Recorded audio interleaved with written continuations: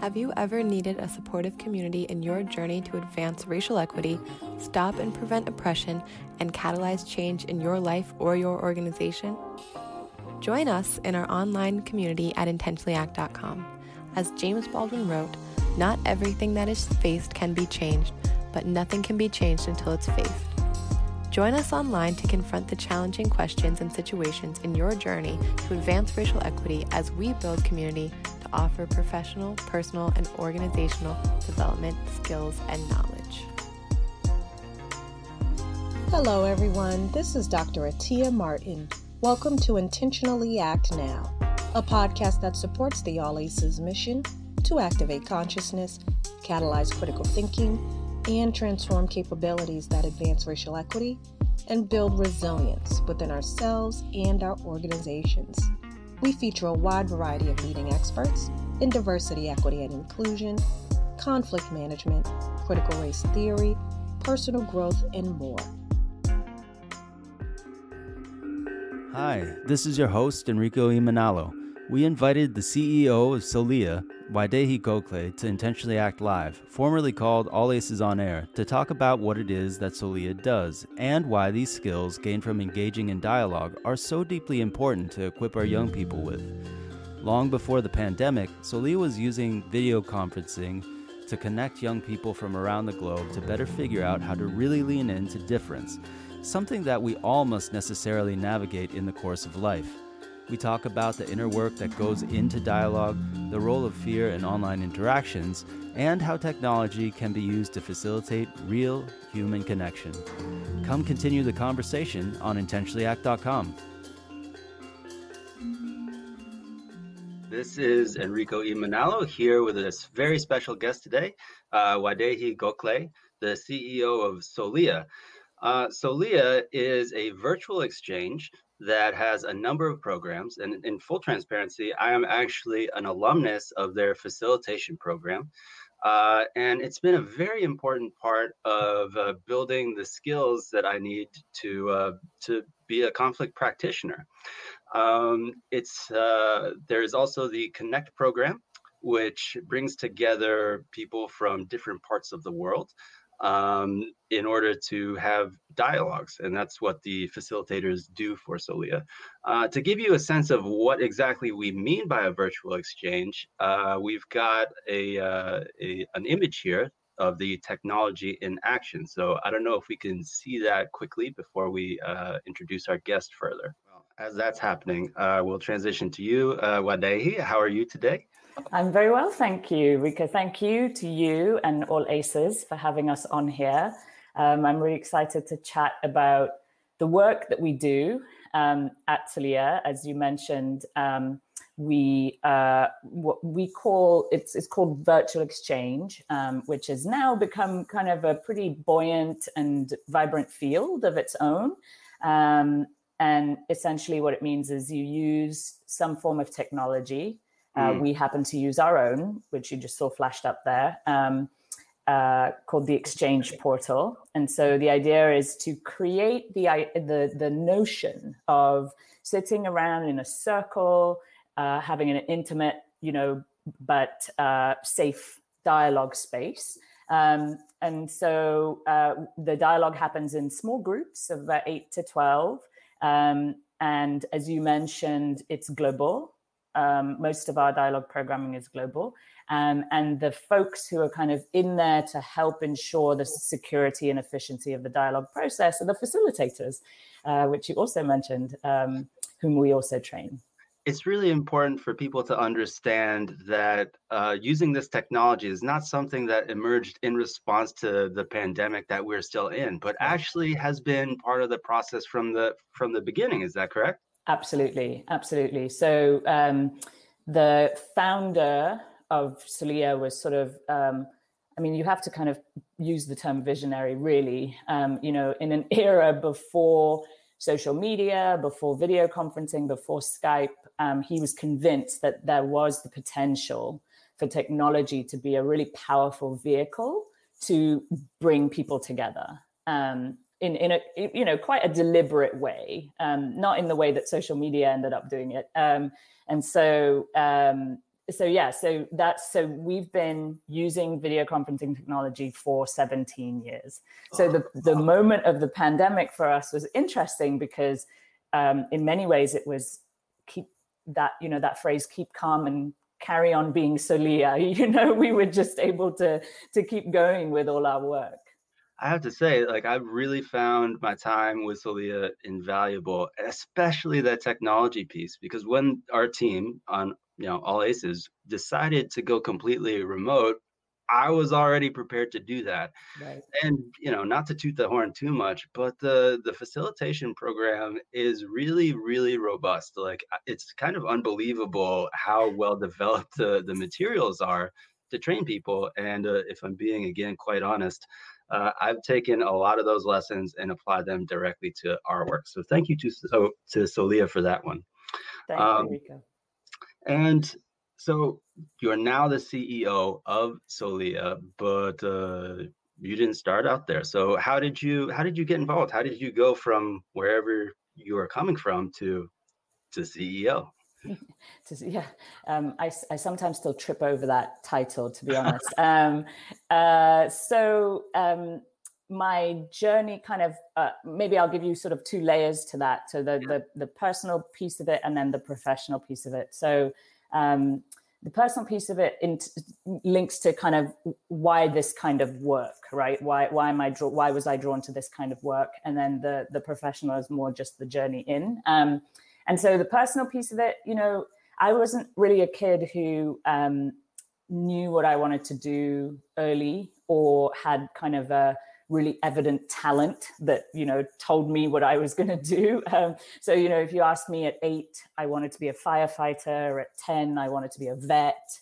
At 12, maybe the Secretary General of the UN, no need to not be ambitious. But the one thing that was always kind of a thread for me was I was always super curious and interested in people. And most specifically, people and their reaction. So two things. One, what I call the why of people. So how come you are the way you are? Or how come you think the way you think, right? And then layered onto that was this curiosity around the fact that I always observed that when people were faced with something that they thought of as being different or other, there was almost always a lean out. There was, it's always, you always observed fear or suspicion or kind of a disengagement, and I always found that fascinating. And maybe it's because I spent time being the different one, in different spaces because of where and how I grew up. Same. Yeah, exactly. And so, and I've had, the opportunity to kind of live and work and learn in a variety of countries, across a variety of continents. So I've played that role. And I've had the conversation so many times with people where, the sentiment that's expressed is the reason people feel they can have an engagement with me in that moment is because they don't think of me as different. Literally those words being used. Do you know what I mean? That's happened to me as well. And I know it was well-intentioned. And right. I really think that this was more of a function of not having the right language. But one of my friends said to me while growing up, and they really did mean to just be relational with me. They were saying, like, Rico, you know what? I forget that you're not white sometimes. It's like, wow, there's a lot to unpack there. Totally. Yeah, exactly. And the first time someone says that to you, it's what you say where you're not sure why you're having a reaction or what your reaction should be. But I remember a really seminal conversation and recognizing that I was having a reaction and then wanting to unpack that for myself, right? Mm-hmm. Thinking about why and what would I rather have heard? And then fast forward, many years as a mother and my young kid who's biracial and generally sort of very delighted to travel and go places and very attached to the notion that she's half Indian. And we traveled, we usually, pandemic notwithstanding, we usually travel every year to visit family, and she loves doing that. And we came back from one of those trips, and she had collected over the period of the trip, different things, trinkets and toys and, gifts and what have you. And she was packing them into her school bag to go to kindergarten. And I said, Baba, this is great. Off you go. Your friends will be so pleased to see all this fun stuff that you're bringing to show them. And she stopped and she gasped and she said, I'm not going to show my friends. Oh. And I said, hang on, who are you going to show? She said, my teacher. And I said, well, why wouldn't you show your friends? And she said, because then they'll think I'm different. Whoa, my God. Yeah. Wow. And to me, that's really, so intrinsically linked to Soliya and the work that we do. And so my kind of professional journey was a little, meandering. I started off after college and kind of trained as an ESL teacher. And then same. I know, we have that in common. And then this kind of interest in people that I talked about, academically speaking, I think it translated in my mind to an interest in psychology. Yeah. And so that's what I pursued in grad school. Mm-hmm. And then so I just want to break in for a second, because I also started the journey that led me here as an ESL teacher, because I was really finding that more than language, I was helping people think through issues because they were learning the language as a means of achieving their goals. Right. So there's that cultural navigation piece. And then the more that I delved into it is like, oh, what I'm actually interested in is figuring out how to help people move beyond their stuff and to become better people. And in the process, I get to become better as well. Exactly. It's the journeys, right? Yeah. And it's the mutual piece of that you mentioned. That's what's so amazing about it. So psychology led me to working in schools, in high schools specifically, which was really interesting. And I was in public education systems in Massachusetts. But the itch for something where I was able to work in an international sphere or a more broadly cross-cultural sphere was still there. Mm-hmm. So I went back to grad school. And it was when I was there that I met the founders of Soliya right as they were creating it. Wow. And I just was so compelled by what they were telling me they wanted to do. This idea that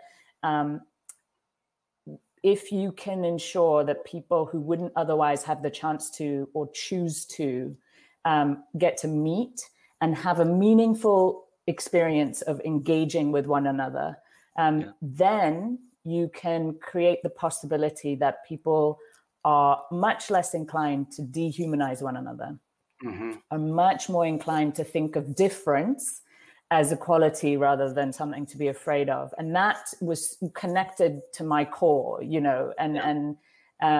So when I heard about them, I said, I'll volunteer, I'll do whatever you want. And so I did. I trained as a facilitator, and then I did that while I, finished graduate school, and then I got a day job in what would be seen as more kind of traditional development work, conflict resolution work, which I loved. But I used to joke with my partner all the time, ideally, I just get to work with Soliya. And then in I guess in 2007. They were hiring for a program manager position, and I threw my hat in the ring, and here I am.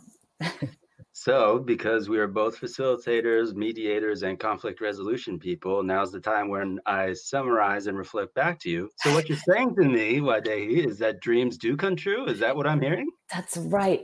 If you find a place, you hold on, and eventually they'll hand you the key. Oh, but that's a really fantastic journey. And thank you for sharing that with us. One thing that I would love to return to, if it's all right, and I don't want to dip into the theoretical too much here, but that story that you told about your daughter, there's so much in that. And one of the things that conflict resolution practitioners learn about is that, and this is one of the foundations of our field, is that even the way that the human brain has evolved, even the suggestion of difference Exactly. is enough to what we call other people, which means, Hmm. it's another way of saying dehumanize people. It is shocking how quickly that happens. And if it happened for a little girl who was going into kindergarten, I think that that really just underscores the point. Yeah. Yeah. It tells us that there's a lot of work to do, because the thing is, if because even as you say, even the very suggestion of difference causes that lean out, as I said, what, the script that we function on right now as humanity is that is the exact thing that gets manipulated, Yes. right? So Yes. our fear of difference gets manipulated, and that manipulation means that you can so easily entrench silos and, put people apart and biases and stereotypes and so on. And with that, you perpetuate conflict. Right. But if you can make it that you have a whole generation of people who, when they view difference, they think of it as, okay, I feel like I want to engage with this and I know how to. And that could be a difficult conversation. It could be, curiosity about something you know nothing about. But to make that decision to do the journey, right? Yeah. And so we say that a lot at Solia, this idea of what does it really mean to bring people together in dialogue? What does that mean? What does it mean to excavate difference, right? And one of our core principles is the hope in our dialogue groups, as you will have experienced yourself through our facilitation model, is you're trying not to create an environment where everybody tries to find that one common thread that they can hold hands around. Right. What you're actually trying to do is making it okay for people to ask hard questions, to say things, to say, well, my grandmother always told me X, Y, Z, and then to have someone bring that back and say, oh, so that's why you believe what you do, and here, let me tell you what my grandma told, and there is so much power in that journey. And there's such a commitment there. The commitment is, I'm going to explore my why. And then as part of dialogue, the big thing that you do is listen, right? And so I'm the main thing, right? And I'm going to listen to your journey, and then we're going to do something about it together. But also, we're listening to ourselves. We're building the capacity to listen to ourselves. And I think it's worth making it very obvious that we are not talking about good people do this and bad people do that. It's not about right and wrong. It's about being human and understanding in much greater depth what that means and how we can relate to each other. Exactly.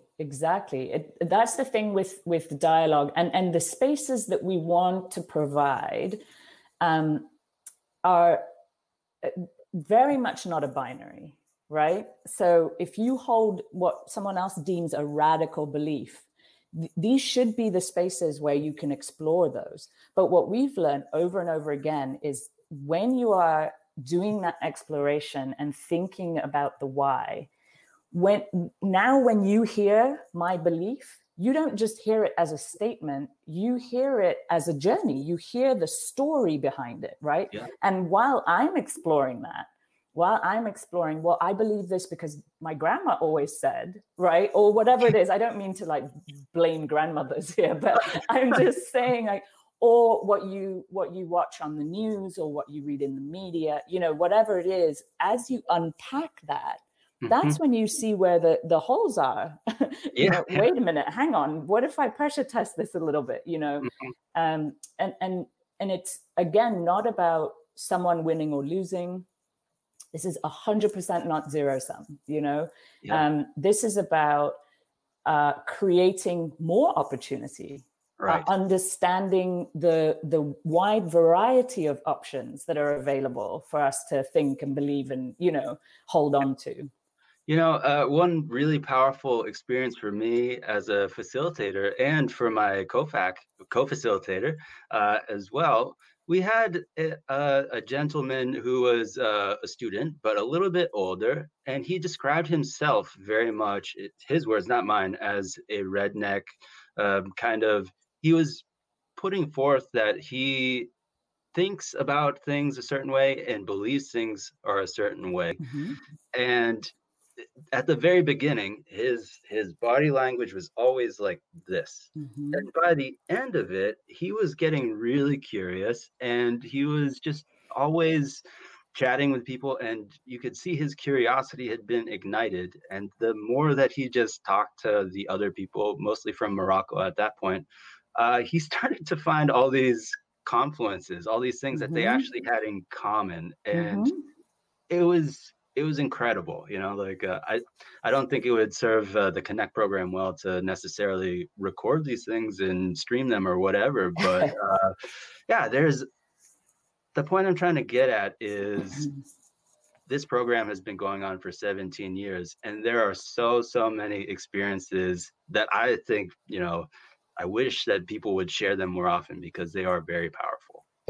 Yeah. So one question that I do want to get to is, well, you've been doing this for a while. So what are some things that you've learned in the course of your involvement with Solia? Because it can't be the same program as it was when you started, right? Right, very much so.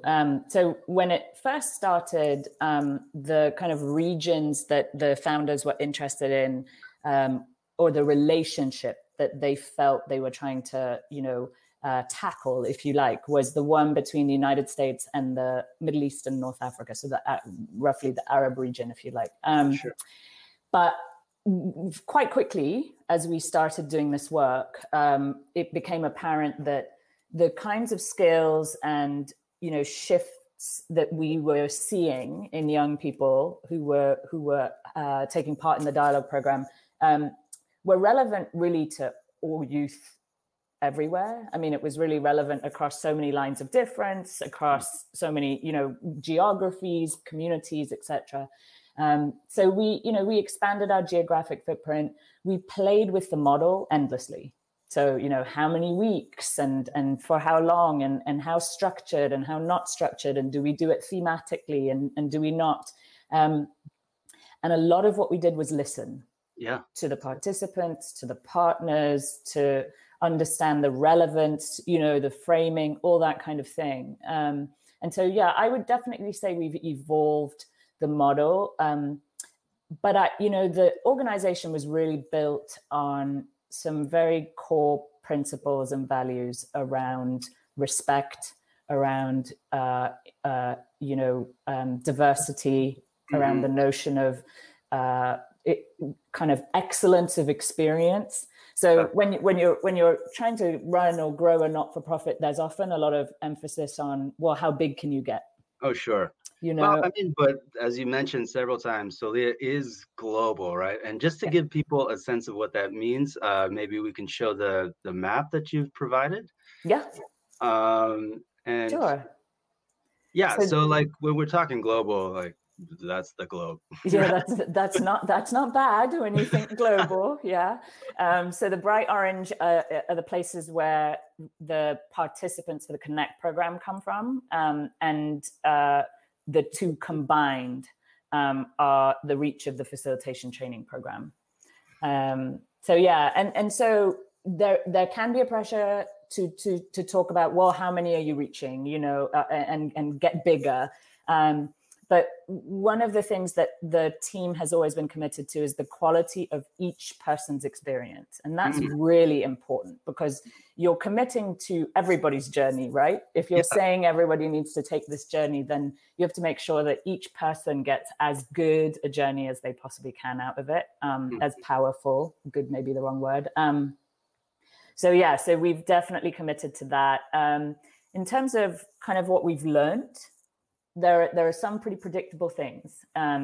So one thing is technology is always going to give you a run for your money. It's never going to be 100% easy with using technology. But on the flip side of that is that somehow technology provides an added element of bravery. So, you know what I mean? Like I can say, I'm going to be a little braver in what I dare to say to you because I can't actually touch you, which is interesting. And the fact that the same group of young people meets over a period of time means that, you know, you're going through a process. You're going through the process of getting to know each other, respecting, engaging, getting braver with each other. So those things are a given. The other thing that's a given is, particularly when you're doing it as international work, anytime something happens in the world, it's going to get discussed because there's someone from somewhere who's living that experience, you know? And in that sense, the pandemic's been really interesting. Because, I can only imagine. Yeah. So you've got, you know, 4,000 young people going through dialogue right as every single one of them has been told to stay home. Yeah. I mean, at a time in their lives when they're at their maybe most sociable, right? Exactly. That's really, I really, I'm a little embarrassed. I didn't even really think about that. But And you know, obviously the past few months have also shed light on challenges. So inequity in terms of access to internet, you know, how do, as higher education went into a bit of a tailspin in terms of how people are going to conduct their semesters and all that kind of thing. So what's happened now is, you know, everybody's doing everything online. But I think that what people will now understand is doing things online that create actual interactive engagement, that create this sort of space for journey is not easy. And really, you know, and you have to be really deliberate and you have to design it really well. And the facilitators, I mean, they are the key to this. Absolutely.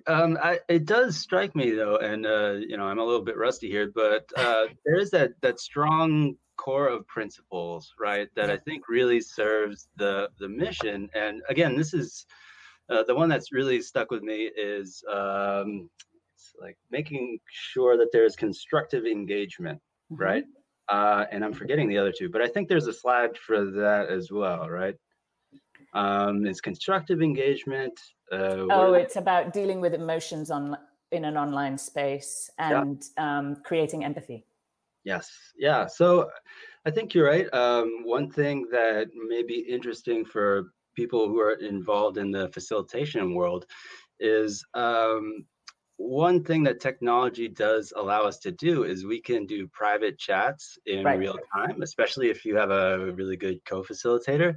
And from my own experience, sometimes there's somebody who you can tell really wants to say something, but if it was in an actual physical space, you might not be able to send them a private chat just to let them know, like, hey, I'm supporting you if you need it, you know?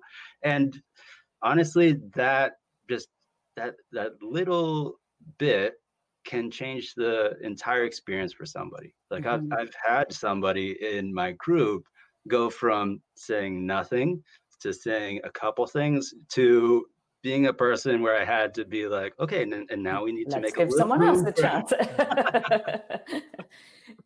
And you know, that to me is about the arc that we've kind of created, you know, the pedagogy behind what we do.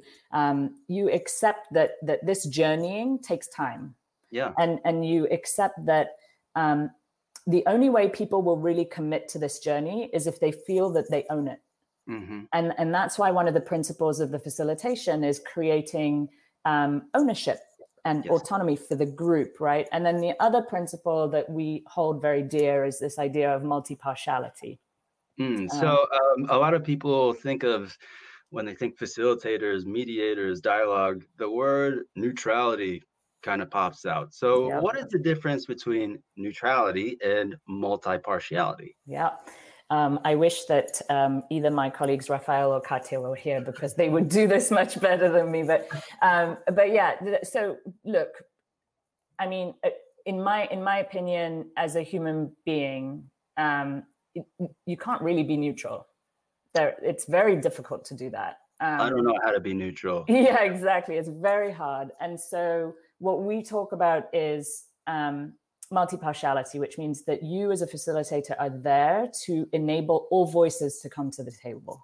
And so that's about, watching the pulse of the space, ensuring that, people who may be presenting more provocative ideas are able to do so, reminding people about the ground rules, ensuring that people are feeling that sense of ownership. But it goes back to what we were talking about, which is this is not good and bad. Right. This is not a binary, right? This is about all opportunities and options. And so that means all voices. So that's how we kind of lean into that multi-partiality thing. Now, it does become tricky because when you're setting those ground rules, you're also setting your red lines, right? Because there are certain things where it's not about neutrality or multi-partiality. It's some things are a red line, and as a facilitator, that can be a bit hard. How do you manage that red line? And that's why we really push on the co-creation of those ground rules and kind of collaborative commitment to the process of the dialogue, because then you can call on that. You can be that's like, true. Wait, hang on, remember our own ground rule, that kind of thing. Yeah, so maybe we can make this really clear for people, but when we're talking about red lines, like we can't give examples from participants, but like what would be an example of a red line? Well, if I made a statement that was clearly kind of an attack singular to one person, if I was suggesting violence, if I was using language that is, understood as violent and transgressionary language, those are the moments where those red lines have to get pulled, right? And so it's what's interesting about the work, the way we model the programs is that as a facilitator, and you could speak to this for sure, but you guys do the journey too. Yeah, I mean, absolutely. The whole point of the training is that understanding your own biases, stereotypes, triggers, because in order to maintain multi-partiality, you've really got to have tapped into what's going to trigger me. What are my moments going to be, Yeah. Yeah, and I remember we were told explicitly to have those conversations with our co-facilitators. Mm-hmm. And I do very much remember feeling very nervous about it, actually, because my co-facilitator, a wonderful woman named Anka Gliga, who is originally from Turkey. I just knew from my ESL experience that there were going to be cultural differences, and I just didn't know how she was going to receive that. But as we were kind of building our capacity to depend on one another, all of that just became a lot easier for us to handle between each other and for our group. Of course, I should make sure to mention that we were facilitating, again, students who are from Muslim majority nations and mostly those who are from the US. And I think that's an important space, particularly given recent history. But, there might be people who are wondering right now, and I think we got a comment actually about that, asking us like how the Connect program or the facilitation program, having dialogues in general, might be useful for, say, dynamics that we're seeing occur in real time in 2020. Yeah. So it's an interesting kind of question, and it's one we grappled with a lot as an organization. Again, going back to the idea that you're small, there's only so much you can do as an organization. So we put our stakes in the ground around the demographics that we were going to be working with. And so one of them is, the participants in the dialogue program are 18 plus. Yeah. And the facilitation training is much broader. I mean, that's, any individual, any place, anywhere. But then with internet, right? Pardon me, with internet, because it all happens online. with in terms of our geographies, so we've got the United States and Canada, Europe, the Middle East and North Africa, and then we've got South and Southeast Asia. And we kind of made a commitment that this is kind of who we are, and these are the realms that we're gonna be sticking to. But the applicability of a dialogue process is limitless, right? And then if you tap into the fact that there's technology added in, hopefully all the more. Yes. So we had a question from Caitlin about what's called cancel culture. So to unpack that a little bit, cancel culture is I don't know how I'd exactly explain it, but it's like when somebody does something deemed wrong by the quote unquote woke crowd, then there's great demand or pressure through social media, usually for that person who is the target of the canceling, just to be like completely destroyed or obliterated, have whatever possible taken away from them. Yeah. So the question is really getting at, how is this cancel culture or the culture of wokeness impacting the group processes? Because there are, American college students who belong to this kind of woke culture that are participating in the Solia Connect program, correct? Yes, absolutely. So it definitely plays out within the international realm as well. We've always seen that kind of concentric circles where, kids from different parts of the same country are having exposure to one another for the very first time. Oh, wow. And this happens across the world. But more than that, I would say, and it goes back to the previous question, which is how does this play out in the current context here? Yeah. And so having, decided that this was our demographic, we were approached by a partner who'd been embedding the Connect program in curriculum on their campus here in the United States, and had seen very successful results from the program, and came to us and said, the thing that we're actually struggling with is social cohesion on our campus. Here within the current context of the United States, and it goes to exactly what you talk about in terms of the notion of cancel culture versus wokeness, and all of what that entails. And so together we started to design a domestic dialogue program, which we launched this past summer. It's called First Year Connect. And the idea is that when what we learned was when students were being accepted or had confirmed that they were going to attend a certain university or school or college here in the United States, what was happening was they would go onto social media and organically they would seek each other out. But they would seek each other out along very predictable tribe lines, right? The athletes would seek out the athletes, the thests, and so on and so forth. And so we thought, well, what we've learned through the Connect program is if you're bringing together people who wouldn't otherwise choose to, or otherwise have the opportunity to meet, that's where the magic happens. That's where you're truly creating space for journey and learning. And so we talked to the campus about what would it mean to create those groups across those expected lines of tribe, such that when the students come to campus or when they become a community officially in the fall, they have met someone who they wouldn't necessarily gravitate towards, and we feel very strongly that tribes are important, they're inevitable, and that people will still get to campus and hang out with those who they would want to hang out with.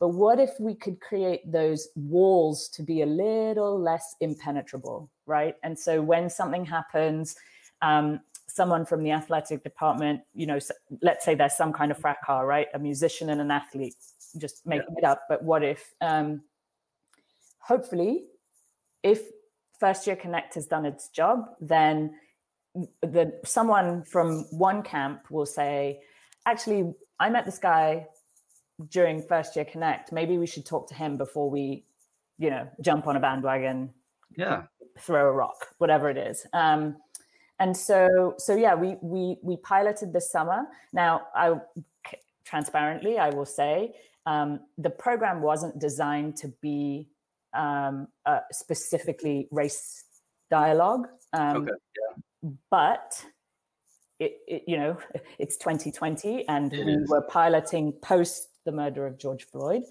and so we became very aware that, in fact, when you talk about social cohesion on a campus, when you talk about things like cancel culture and wokeness, really the core element of this right now for us here is going to be race. So it does also sound like the design of the First Year Connect program is trying to mitigate what, sometimes people call echo chambers. And not just like online echo chambers, but social echo chambers, which let's be real, those also do exist. Very much so. Yeah. I think when social media came about and when people were kind of thinking about what this could do, there was an assumption that if you could provide a way for people to connect to each other, that they would choose to. The if you build it, they will come model. Right, exactly. And I think it goes back to the two things we talked about, which is this notion of fear and how it gets manipulated. And then you add that to the fact that in a social media space, there's still a level of anonymity. Right? I can get or like a comment section of anything at this point. And people just emboldened. emboldened. Yeah. And they have absolutely stripped whoever they're talking to of their humanity. There's no connection being made there. And so our learning was, can technology be used to truly create human connection? Yes. But it has to be super deliberate, super intentional. And it takes work. It's hard. Yeah. Well, so part of that super deliberate, super intentional thing that I don't think we've touched on yet is that Soliya actually does it really tries to make the point that media literacy is an important thing, right? We mentioned earlier that often things that happen in the news get talked about in the course of Soliya. Right. So, well, of course, we are again in 2020, and we are seeing that media literacy wholesale is like not really well developed across our country. So maybe we can talk about the skills that Soliya helps both facilitators and participants to develop. Yeah, absolutely. I mean, we live in an odd time, right? Where, back in the day, now I sound like my grandma. But there was a time. Did your grandma say back in the day? Yeah, totally. No, she never would. There was a time when, if in order to make news happen, it was quite a process. You had to, that had to be print or a camera that was manned by someone else or whatever it is, But we live in a time when anyone can author anything and make it globally available. Instantly, right? Instantly, right. And so the onus on each of us to be responsible creators and consumers of content has never been more prevalent, right? And again, going back to this whole kernel of manipulation, it's also the thing that's so easy to manipulate. And so, yes, as part of the Connect program, we also have this conversation. The students who go through the program will sometimes also do joint projects. These projects change, but one of the ones that we've done in the past is to provide footage, the same footage to everybody, and then to give you like a storyline, and for you to create something. And the exploration is bias, right? How do you word it? What music do you use? What happens next? What story are you trying to tell? And I've never seen more aha moments, to be honest, where people, when they share back what they created, how much they recognize their biases and what they're trying to, have the viewer think. So yeah, and I think also media literacy for sure, but also responsible citizenship in the digital space. So one of the things that participants and facilitators are learning to do is this notion of discourse, right? And how you have this kind of discourse dialogue, how you keep it effective and efficient and positive.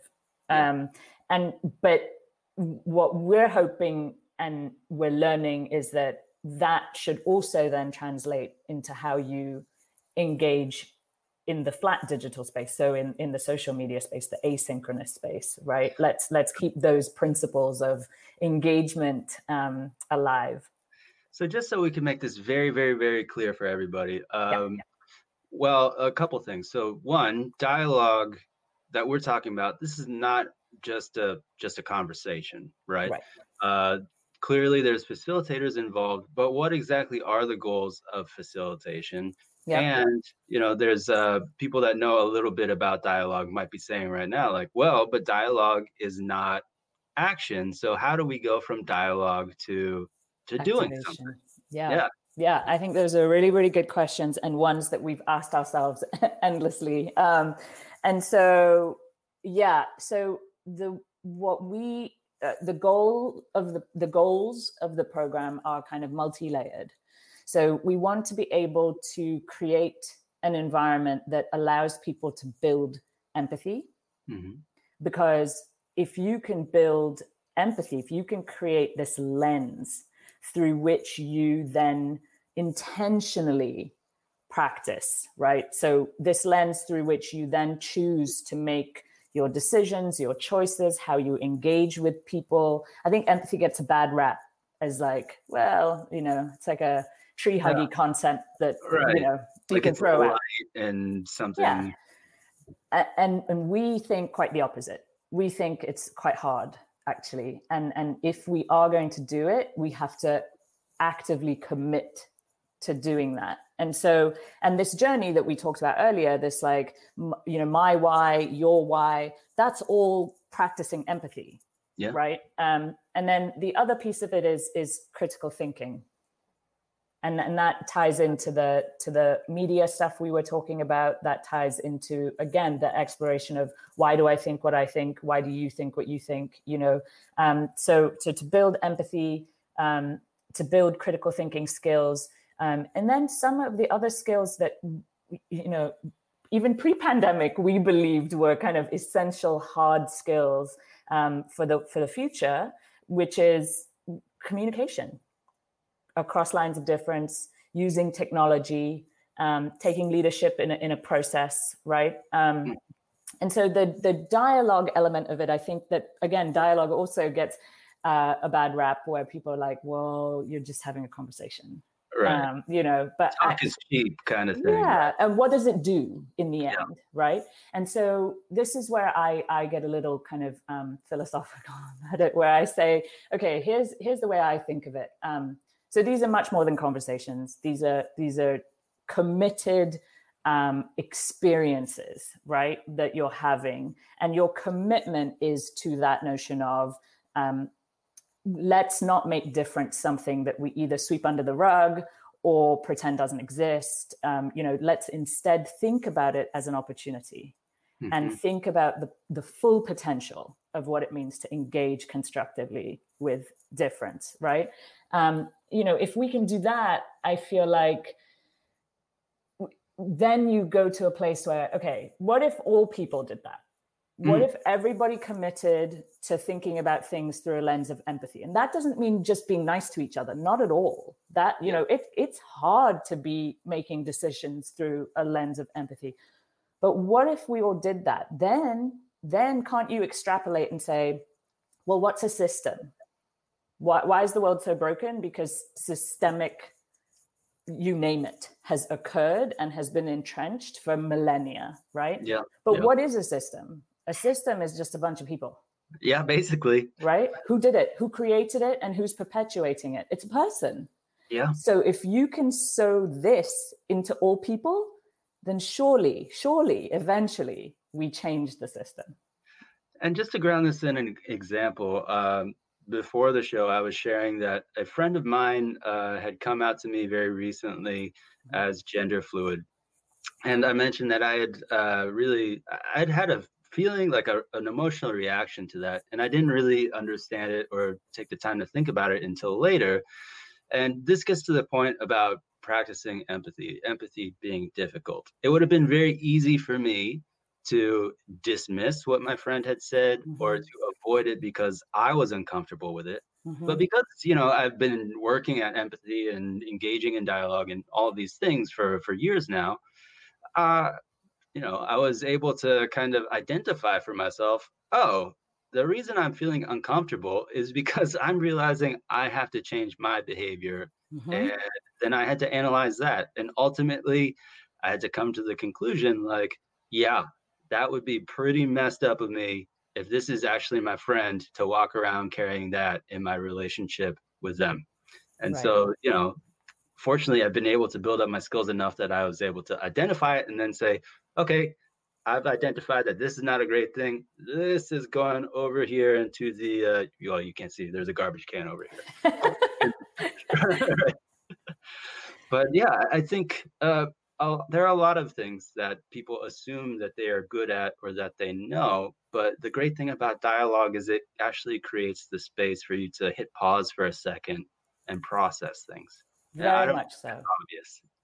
Very much so. And I think that, so many times we'll get told, particularly if you think about the facilitation training, because it's often, people who are already in careers or at graduate school or something like that.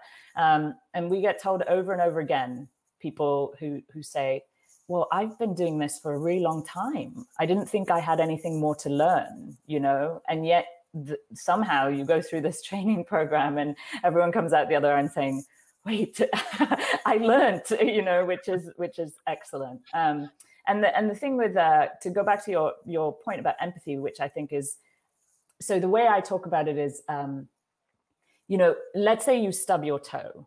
And then later in the day, you see someone who's wearing like one of those boots, that tells you that their foot hurts. And it's really easy in that moment to think, ooh, I feel your pain. Like I feel instant empathy for you, right? What's much harder is when you're trying to think through someone else's situation who is, again, it's the D word, who is in your mind different to you in one way or the other. And for some reason in your mind, in whatever way that you're different is an affront to you. Is a problem, right? It violates some kind of expectation or something. This is not, to simplify it down to its, bottom line. It's like, oh, here's a person who I don't really like very much. Yeah. But they are going through something that I'm watching them go through. Now, activating your lens of empathy in that moment is way harder. And that's what I think we all need to be able to do. I mean, I'm so encouraged because I love the idea that the First Year Connect begins before students actually go to university. For those of us who have gone through the American university and college system, there's a huge gap between high school and that first year. And a common complaint of university instructors is that the students simply aren't ready. So, I mean, I am encouraged.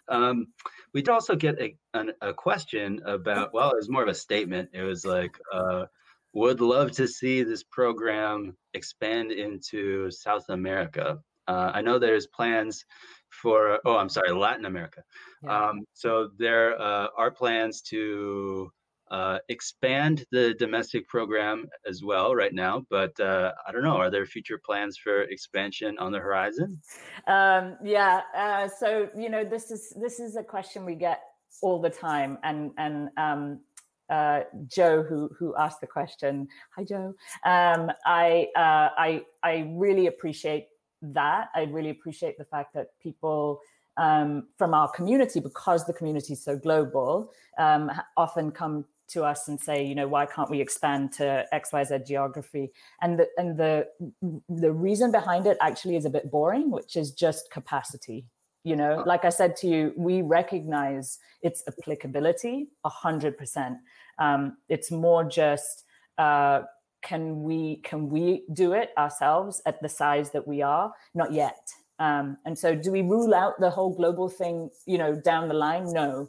But we've just, put a pin in the ground to say in the next 5 years, we'll maintain our footprint. But what we have done is opened up kind of a partnerships arm to what we do. So if you're an organization or an individual who wishes to do work it's similar to what we're doing, or, if you would like to figure out how to get people to facilitate a dialogue program that you're wanting to do, or anything like that, we are very, very open to having conversations. So, we've had partners where we've done dialogue between Indigenous and non-Indigenous youth in Canada. We've done dialogue between journalists in Kazakhstan with journalists in the US. And so just to give you a couple of examples, but my point being that in partnership with others, we are really willing to go to different places.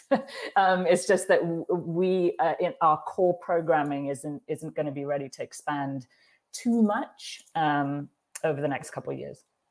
So we are running a little short on time here. The last question I would like to ask you, kind of a two-parter, is one, what ultimately would you as the CEO of Soliya love to be the product of Soliya's work?